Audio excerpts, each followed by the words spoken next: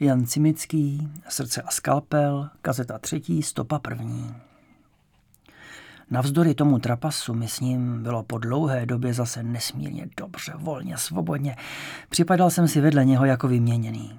Umí to s lidmi a je šťastná nátura. Všechno dokáže vyjádřit, všechno. Vyrazili jsme po latinské čtvrti na bulvár Saint-Michel. Nevzpomínám si ani, kolik jsme toho tu noc vypili, ale skončili jsme všichni 4 v Nezvalově pokojíku, kde nás kránu přemohl spánek. Když jsme jednoho z těch dalších rušných dnů seděli s Nezvalem v jedné malé vinárně někde u náměstí Odeon, tét a tét, měl jsem pocit, že mu dlužím vysvětlení.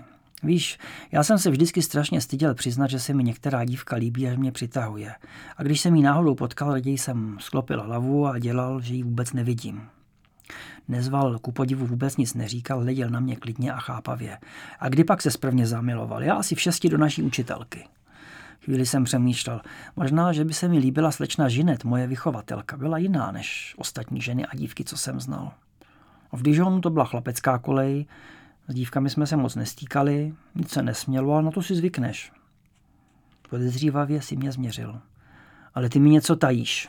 Sklopil jsem hlavu, protože asi opravdu neumím lhát.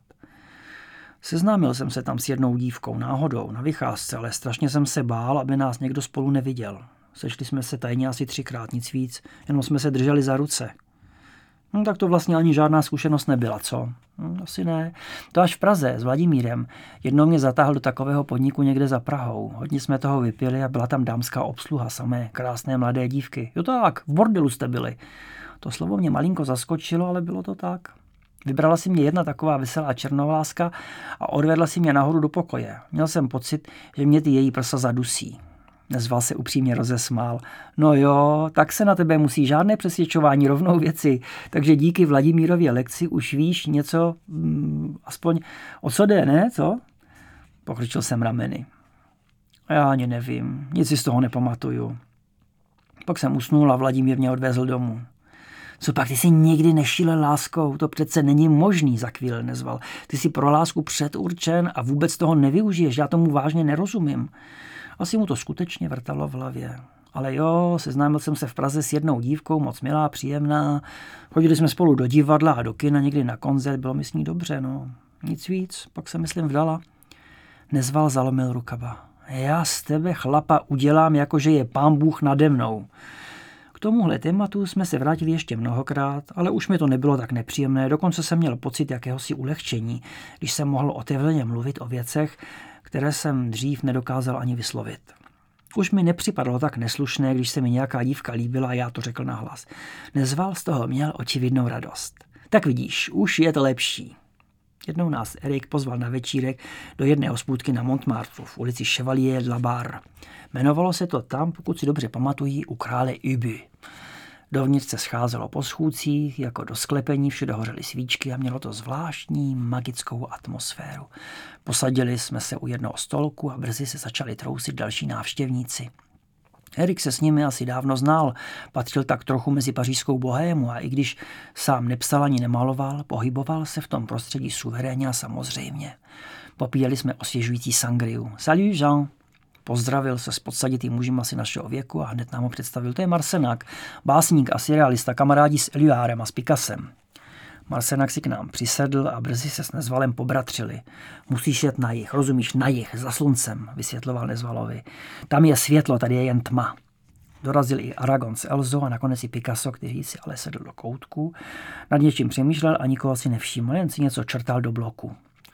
Mluvilo se o filmu, harmonikář chvílemi hrál táhle melodie, které mi připomínaly moje dětství a hodně se popíjelo.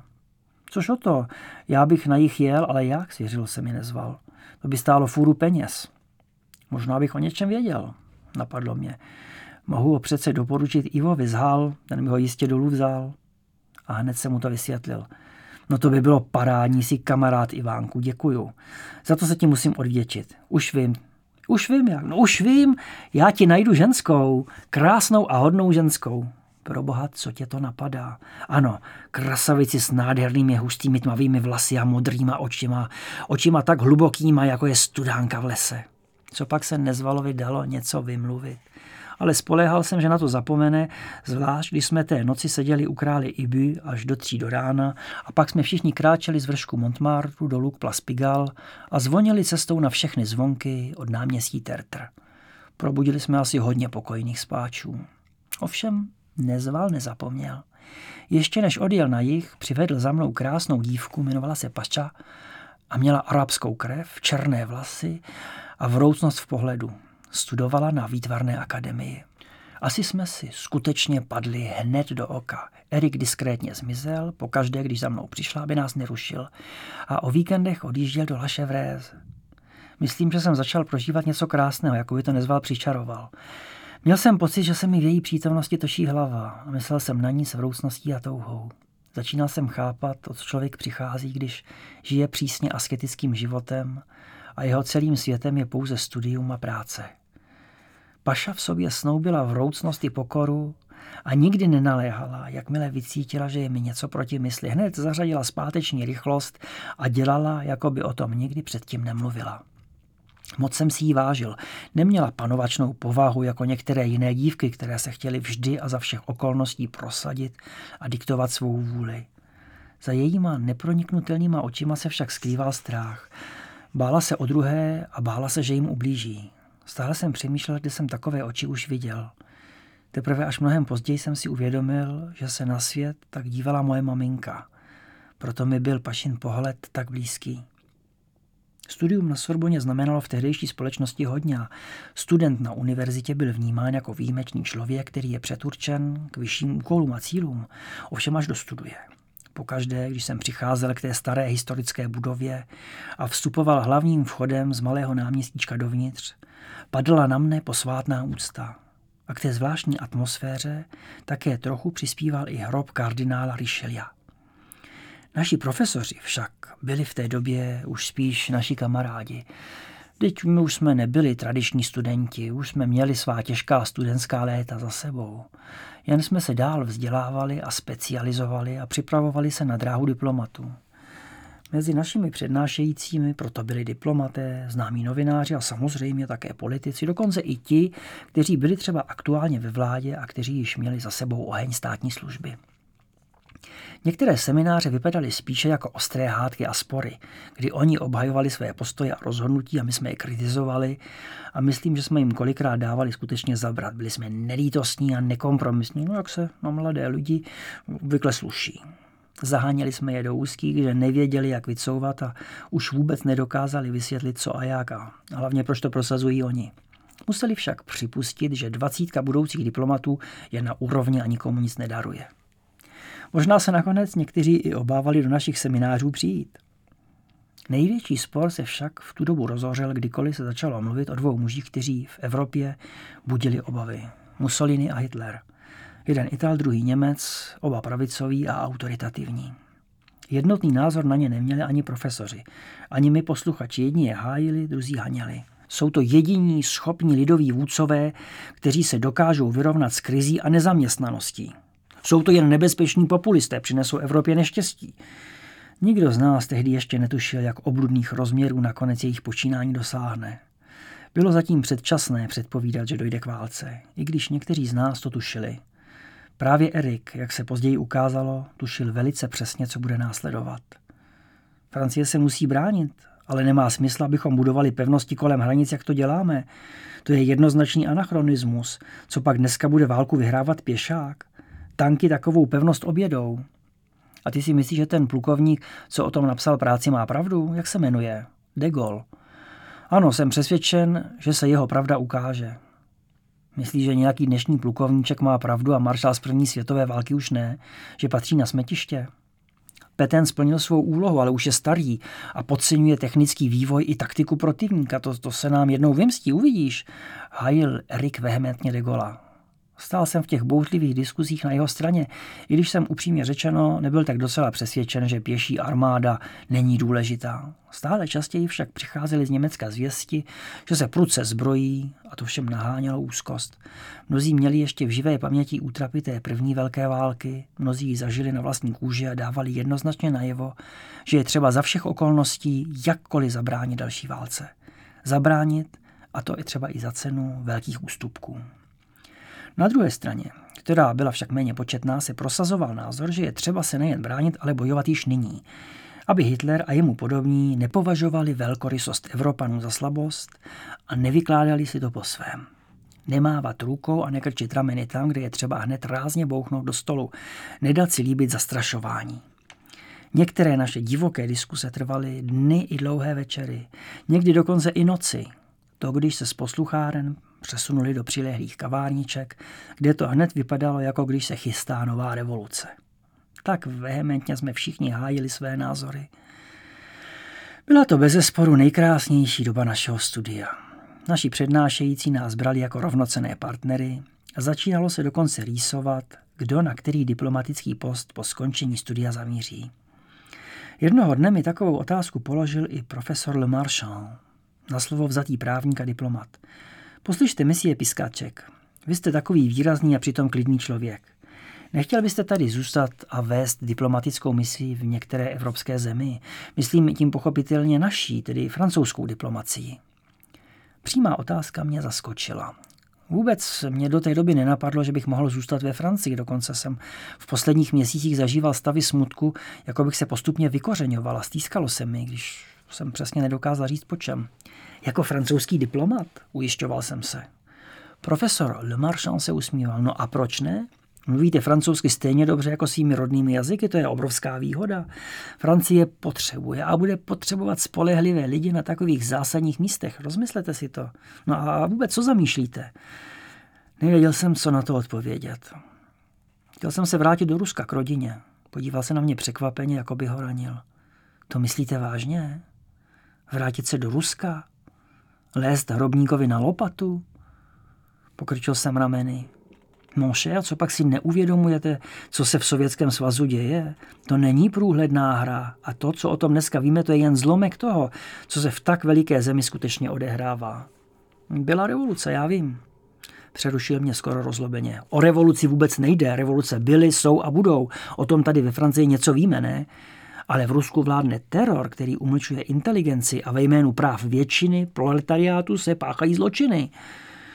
Já jsem už něco slyšel o procesech, ale je možné věřit tomu, co se o mladém ruském státu říká. Co když je to jen mlžení, dohady a klamání veřejnosti, aby příklad ruské revoluce nebyl pro ostatní tak návodný? Já ještě opravdu nevím. Le Marchand přikývl. Tak uvažujte střízlivě. Je snadné jednat v emocích, ale když je nekontroluje rozum, může to přinést jen trápení. Bylo by mi líto, kdybyste se vlastní neuvážeností dostal do neštěstí.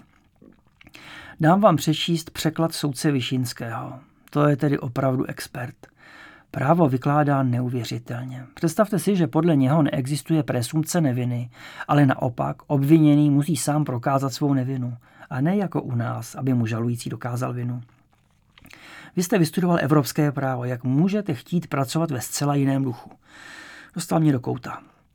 A všichni kolem stichli, protože to bylo téma, kterému se všichni snad s ohledem na mě dosud vyhýbali.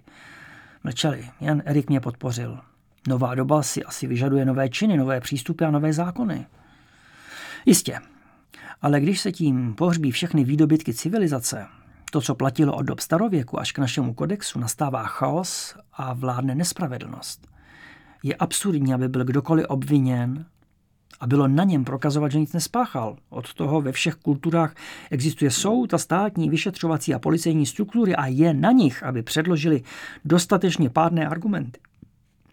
A když tak neučiní, je obviněný osvobozen.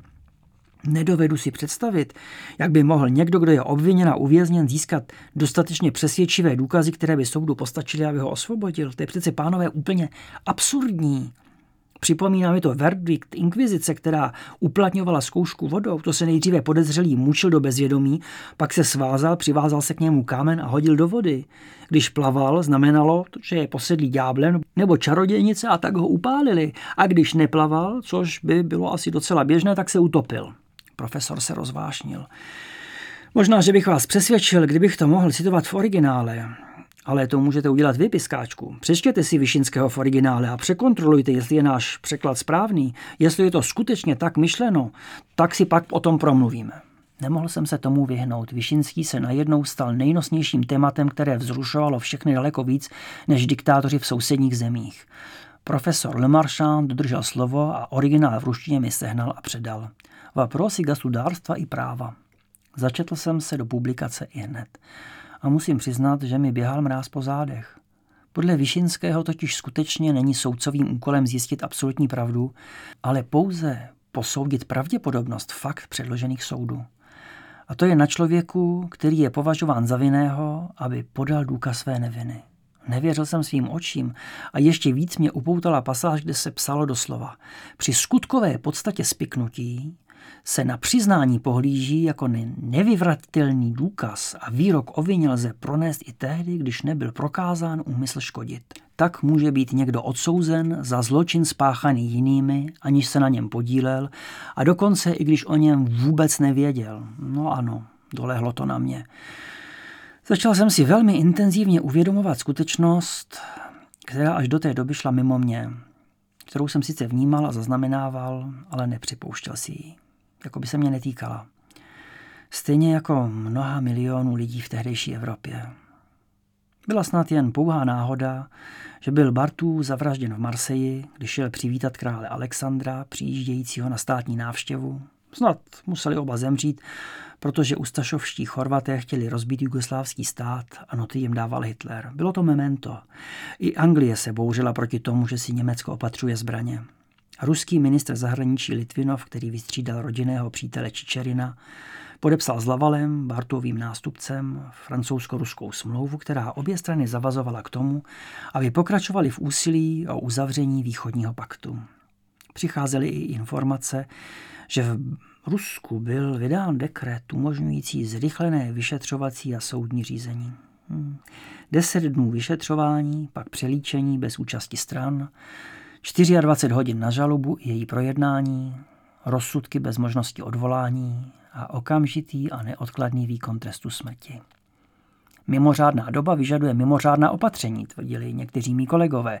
Právo je třeba někdy chránit i zdánlivě neprávními prostředky. S nimi ovšem profesor Le Marchand zásadně nesouhlasil. Právo je nedělitelné, buď je nebo není. Jakmile se ustoupí od právní legitimity, nastává bezpráví a hrozí nebezpečí, že bude právo zneužito silnou mocenskou skupinou. Přestane fungovat mechanismus kontroly. A to byste, pane profesore, čekal, až se třeba teroristické atentáty stanou běžným způsobem prosazování? Ano, v demokratické společnosti a při dodržování základních pravidel nelze někoho odsoudit bez důkazů a již vůbec ne za něco, co se nestalo, byť to v jeho hlavě mělo už jakousi podobu. Nelze soudit za sny a představy. Naše semináře byly stále divočejší a stále více v nich polarizovaly názory. Já sám jsem chvíli souhlasil s jednou stranou, chvíli s druhou. Neuměl jsem přesně vyslovit svůj postoj. Připadalo mi na jedné straně normální, že se silný stát chce rychle vypořádat s těmi, kdo působí proti jeho samotné existenci. Na druhé straně mi co si říkalo, že právní řád nelze opustit pro žádný, třeba i pochopitelný důvod. Už dlouho, velmi dlouho jsem nedostal jediný dopis od otce. Zůstala ve mně podivná úzkost, nejistota a napětí. Jednoho večera jsem toho už byl tak plný, že jsem se sebral a běžel podél Sény na náměstí Alma do ruského klubu. Potřeboval jsem slyšet ruštinu, která mi najednou strašně chyběla. Ivánuška, daragoj Ivánuška, přivítali mě s otevřenou náručí a neskrývanou radostí, jako když se jim vrátí ze světa vlastní dítě. Už si to slyšel? Mačkina popravili. Neznal jsem Mačkina, nikdy jsem o něm neslyšel. A kde? No v Petrohradě přece, teď tam říkají Leningrad. Aha, ale stejně mi to nic neříkalo. A proč ho popravili? Stařík vzepěl ruce k nebi, jako by chtěl mluvit přímo k Bohu. Byl takový prostý, nikomu neublížil. Byl jako ty, Ivánuško. Chtěl sloužit revoluci, chtěl být přímo na místě. No ale jak byste chtěli odtud z takové dálky ovlivňovat dění v Rusku? Někdo se musí obětovat, aby se přímo na místě pokoušel bránit přehmatům a nespravedlivým rozsudkům. I v revoluční době musí stát respektovat právo. Jak jsem byl ještě naivní. Byl jsem tak dlouho mimo, že jsem vůbec netušil, jak sovětský stát funguje a jaké mechanismy v něm působí. Neuměl jsem si to ani představit. Snažili se mi to vysvětlit jako malému dítěti, které pláclo nějakou hloupost.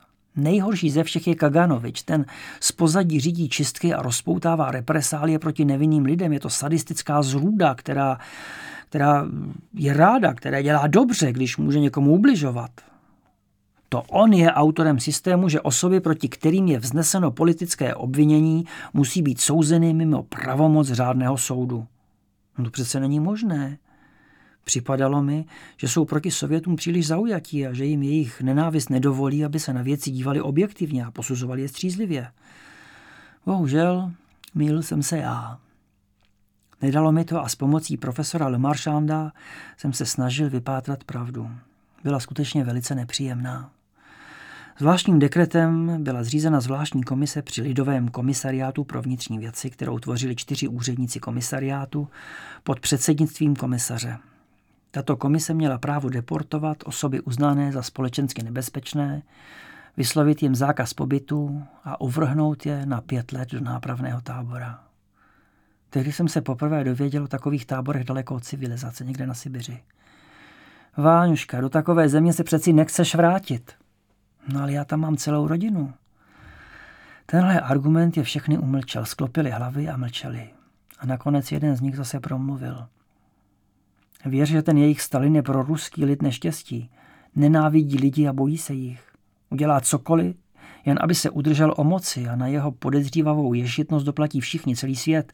Doplatí na přílišnou toleranci a přemíru slušnosti. On toho zneužije a se svou aziatskou perfidní krutostí bude udržovat národ pod kontrolou. Byla to prorocká slova. Pro mě však znamenala jen další nejistotu, která se nade mnou stahovala jako bouřkové mraky. Cítil jsem, že jejich slova jsou míněna dobře, jako varování zkušených, a zároveň jsem měl chuť je přesvědčit, že lze ještě najít jinou cestu, jak změnit zlé v dobré, nejen násilí. Každý pokrok přináší zpočátku problémy, ano, ale i cesta ke zločinu může být dlážděna dobrými úmysly. A není snad podezřelé, jak se všichni obžalovaní shodně přiznávají? Nevypadá to náhodou jako vynucené přiznání? Seděli kolem mne a mluvili jeden přes druhého, dokonce i na obvyklý čaj zapomněli. Jen samovar stál uprostřed stolu. Slyšel jsem, že to přesvědčování se děje velmi krutým způsobem prostě. Z toho nepohodlného člověka udělají německého nebo anglického špiona. A někteří prostě podlehnou nátlaku a mučení a přiznají se. Co pak tohle neuměla církev už ve středověku? Té se také každý přiznal ke kacířství a stejně ho upálili. A když prý se těm vyšetřovaným po takovém vymytí mozku oznámí, že se obvinění ze špionáže nepotvrdilo, už radši sami setrvávají na svých dřívějších naučených výpovědích. Asi soudí, že je lepší zůstat u nepravdivých přiznání, aby alespoň rychleji skončilo mučení, aby rychleji zemřeli, tvrdil kdosi u stolu. Do takového prostředí se chceš vrátit, chceš riskovat zbytečně život, co pak si můžeš myslet, že nebudeš nápadný, když tak dlouho žiješ v zahraničí? Co když řeknou, že jsi francouzský špion? Ale existuje přece mezivládní smlouva. Smlouva. To jsou jen sáry papíru. Dneska je a zítra se zruší. Jak se to bude zrovna hodit do chrámu, vidíš. Padal z toho na mě stále větší smutek a bezradnost. Milý tatínku, drahá maminko, už dlouho od vás nemám žádné zprávy, doufám, že jste zdraví a v pořádku. Tady se horlivě diskutuje o vývoji ve světě a hlavně v Evropě, ale já myslím na vás, co je u vás nového. Jsem už dlouho mimo domov a nevím, zda je pravda všechno, co se tady říká. Blíží se konec mých studií v Paříži a já uvažuji o tom, co pak. Těším se domů. I když mě od toho všichni zrazují, začínám si uvědomovat, že bych se měl vrátit tam, kde jsem se narodila, dát k dispozici všechny své znalosti a vědomosti. Jistě to bude sovětský stát v této neklidné době potřebovat. Ivan, váš milující syn. Návštěvy v ruském klubu mi přinášely ambivalentní stavy. Jako by se tu všechny emoce mísily zároveň. Byl jsem rád, že slyším ruštinu, tak libozvučný jazyk, první řeč, již jsem se naučil mluvit, a zároveň mě naplňovalo neklidem prostředí, kde se jen vzpomínalo. Připadal jsem si tam trochu jako v hrobce. Jsi vnuk knížete Kunina, patříš k nám, zdůrazňoval Medvěděv.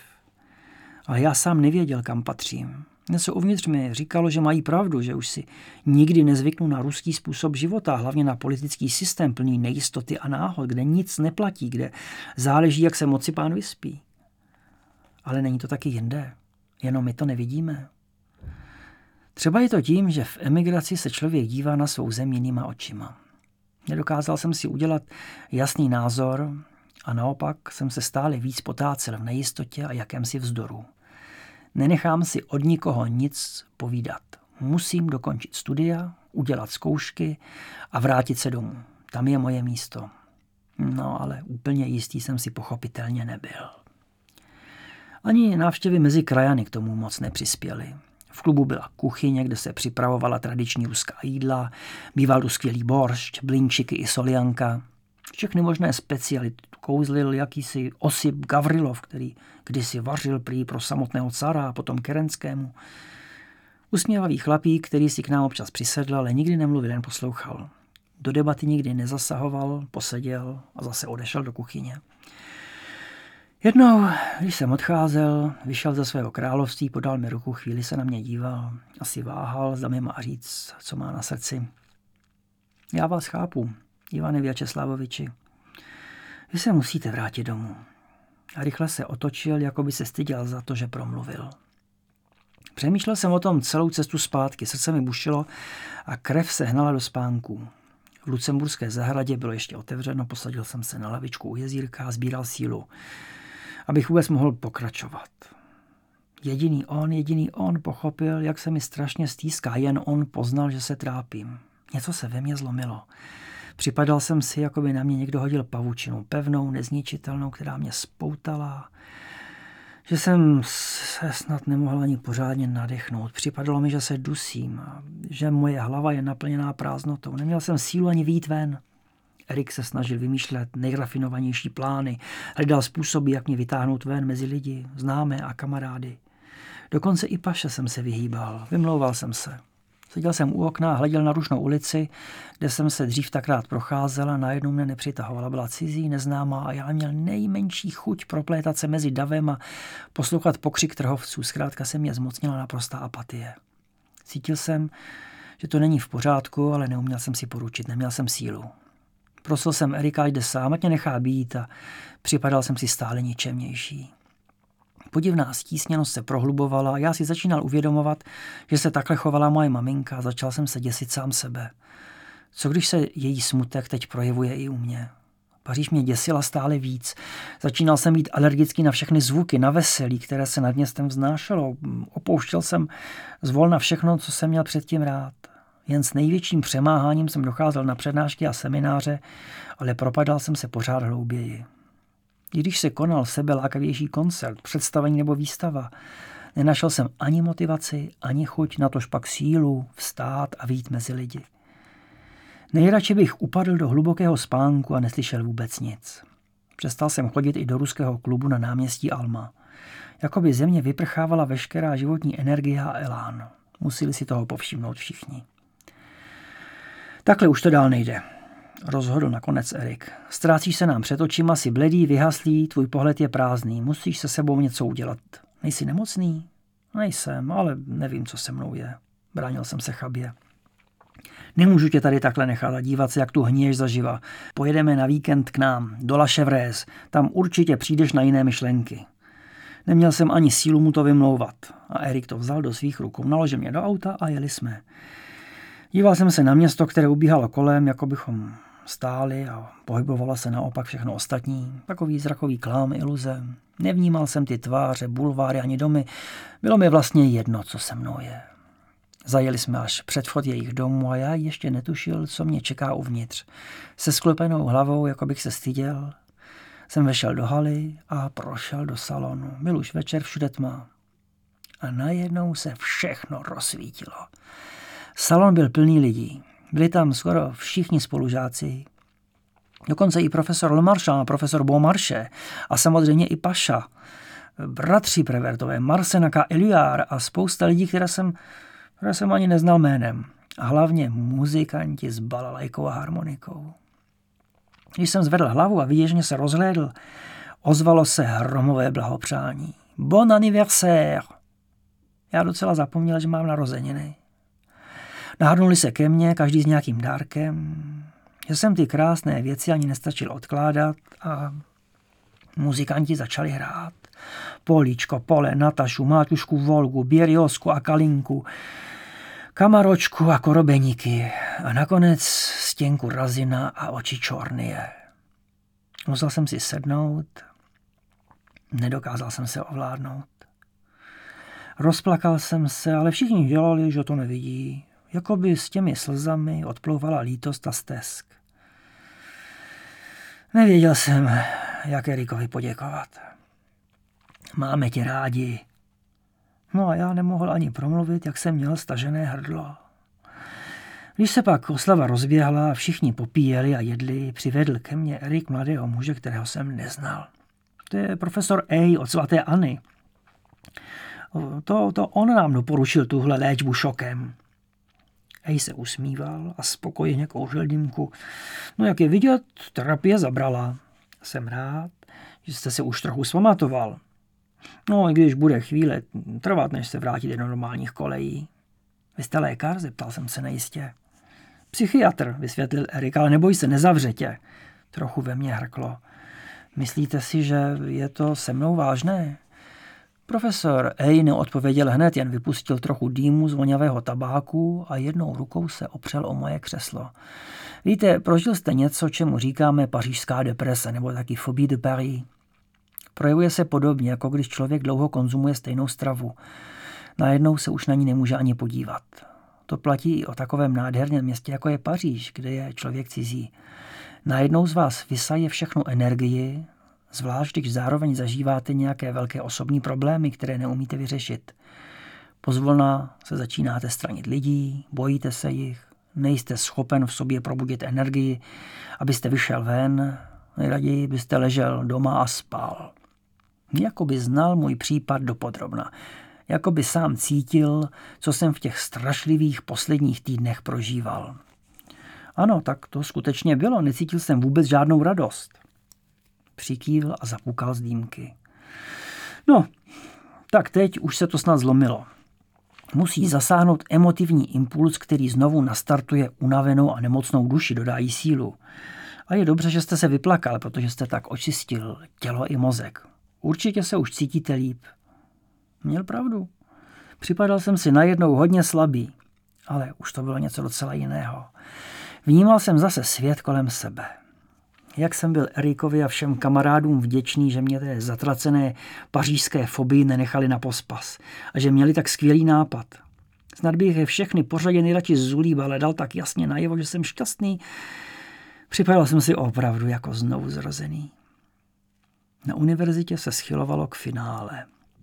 Připravoval jsem se na obhajobu disertační práce, kterou jsem nazval Napoleonský právní kodex v zrcadle dějin. Prostudoval jsem stohy knih a prací o velké francouzské revoluci i o samotném Napoleonovi a postupně se přede mnou odkrývala nejen doba, ale i osobnost toho rozpolceného a nadprůměrně inteligentního vladaře, který nakonec selhal, protože podcenil lidský faktor.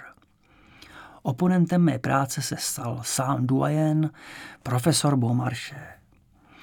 A už před obhajobou to mezi námi jiskřilo. Maître Piskáček, jste velmi talentovaný a máte před sebou skvělou kariéru. Vždyť sám ve své práci ukazujete, že v mnohém jsou naše národy spjaty. Rozumíme si. Rozmyslete si dobře své další kroky. Už jsem se rozhodl, magnificence, vrátím se. Beaumarchais pokýval hlavou. Tak pamatujte, že každý je strůjcem svého osudu. Jsou kroky, které nelze vrátit. Byl jsem už definitivně rozhodnut. Jistě k tomu přispěl i fakt, že jsem už příliš dlouho neměl žádné zprávy o rodině. Nevěděl jsem, co s nimi je a zda nepotřebují mou pomoc. Děti jsou přece povinovány svým rodičům. Ostatně, třeba máte pravdu a brzy se stanete vaším velvyslancem v naší zemi, kdo ví? Mimochodem, víte, že kvůli francouzsky psaným pasážím v Tolstého Vojně a míru se hodně francouzské inteligence učilo rusky a naopak. No, bude z vás každopádně brilantní právník a diplomat. S postupně se blížící závěrečnou zkouškou jsem paradoxně ztrácel trému a doslova se těšil na tu konfrontaci a přestřelku názorů, kde bude nutné ty své obhajovat a přesvědčit o jejich kvalitě, zatímco ostatní mí spolužáci propadali obavám. Ty jsi opravdu zvláštní osobnost, říkal mi Erik. Nejdřív, když se nic neděje, se jíš doma zhroucený a když se blíží neodvratná pohroma, vypadáš, jako by se nic nedělo. Nastaly chvíle, kdy jsem ostatní uklidňoval já. Předchozí smutek ze mě spadl okamžikem rozhodnutí a od té chvíle jsem byl klidný a vyrovnaný jako předtím. Snažil jsem se ještě nastudovat všechno nové, co by mi mohlo sloužit, co by se mi mohlo hodit, až se vrátím domů, co bych mohl využít. No, věřil jsem, že nastoupím v diplomatických službách. Ostatně moje vzdělání k tomu přece bylo nejlepším doporučením. Alespoň jsem si to myslel. Jediná starost, která mě den ode dne víc znepokojovala, byl vztah s Pašou. Rozuměli jsme si, měli jsme stejný pohled na svět a já nevěděl, jak se zachovat. Byla obětavá, pracovitá a přitom taky uzavřená. Rozejít se s ní. Už jsem si na ní zvykl a nedovedl jsem si představit, že bych ji už nikdy neviděl, že bych s ní nemohl být. Někdy mě to probouzelo i v noci, ale jí jsem to neřekl. Nechtěl jsem jí zranit, ublížit jí. Navíc jsem tušil, že ani pro mne by takový rozchod nebyl snadný. Studium na akademii nedokončila, protože neměla dost prostředků a odmítala mou pomoc. Nijaký to ovšem netrápilo. Během krátké doby se stala vynikající a vyhledávanou aranžérkou květin a vypadala, jako že nikdy nechtěla dělat něco jiného. Výtvarný talent jí pomáhal, aby citlivě ladila barvy a protože byla navíc velmi manuálně zručná a žádnou práci jí nepřipadalo dělat jako nedůstojné, udělala nečekanou kariéru v nejprestižnějším květinovém salonu na Champs-Élysées, kde si jí majitelka vyhlédla a svěřila jí vedení. Mnohokrát jsem se snažil začít hovor o budoucnosti, ale tady jsem jako diplomat selhal. Pokaždé odvedla řeč jinam. Věděl jsem, že přišla záhy o oba rodiče a starala se o své 3 sourozence, ale ti už byli konečně také nezávislí a měli svůj vlastní život. Mohl bych ji odvést z jejího světa, přesadit někam, kde by byla sama, jen se mnou, kde by se nevyznala, kde by bylo vše nové a nezvyklé. Jednoho dne jsme šli spolu na procházku podél Seiny. U mostu Mirabeau jsme se zastavili a dívali na plynoucí řeku. Jako bych měl na krku kámen. Musel jsem se konečně vyjádřit. Vzala by si mě? Pohledla na mě a neodpověděla. Napadlo mě, že mi nechce ublížit, ale v tom zvedla hlavu a podívala se mi zpříma do očí. Ano, byl to ten nejsladší a nejdivočejší polibek, jaký jsem kdy zažil. Ale já se chci vrátit do Ruska. Já vím, žena vždycky následuje svého muže. Pro ní to bylo jasné a jednoduché, neměla pochybnosti a byla s tím okamžitě vyrovnaná. Bloumali jsme po latinské čtvrti od hospůdky k hospůdce a připíjeli si na tu novinu se známými i neznámými lidmi. Měli jsme spoustu představ, které bylo třeba oživit, vzájemně si je vyprávět. Ani celá noc na to nestačila. Všechno se najednou zdálo jednoduché. Svatba bude jednoduchá, jen z několika přáteli, žádné církevní obřady. Ostatně, jak by se dalo sladit pravoslaví s islámem? S tím jsme si nedělali starosti. Byli jsme přece oba mladí a moderní. Zpráva o našem rozhodnutí se rychle rozletěla. Erik a jeho přítelkyně Mado se nám nabídli jako svědkové. A na radnici ve 13. okrese, kde Paša bydlela, nám zajistili termín sňatku na začátek června. Koncem měsíce nás pak čekala promoce a pak start do něčeho nového. Možná jsem se už na tu změnu těšil. Víš, budeme žít v Petrohradě nebo v Moskvě, podle toho, kde bude potřeba. Uvidíš, bude se ti tam líbit. Zvykneš si. Ujišťoval jsem Pašu a sám jsem si přivykal na ten pocit, že opustím Paříž a vrátím se do míst, která jsem opustil vlastně ještě jako dítě. V onen svatební den bylo po ránu krásně slunečno a vypadalo to, že bude horko. Ale zatímco v krásné secesní budově na italském náměstí probíhal obřad, venku se zatáhlo a když jsme vycházeli, už nad Paříží hřímalo. Bouřka s následným prudkým deštěm smáčela všechny, jak jsme prchali mezi kapkami k autům. Vidíte, prší vám štěstí, volal za námi Erik. Paša se zastavila, otočila k němu hlavu a přitiskla si kytici na pesa. Kéž bys měl pravdu, kéž by to nebylo zlé znamení. Mně ani nenapadlo, abych si déšť vykládal jako nějaké varování, naopak.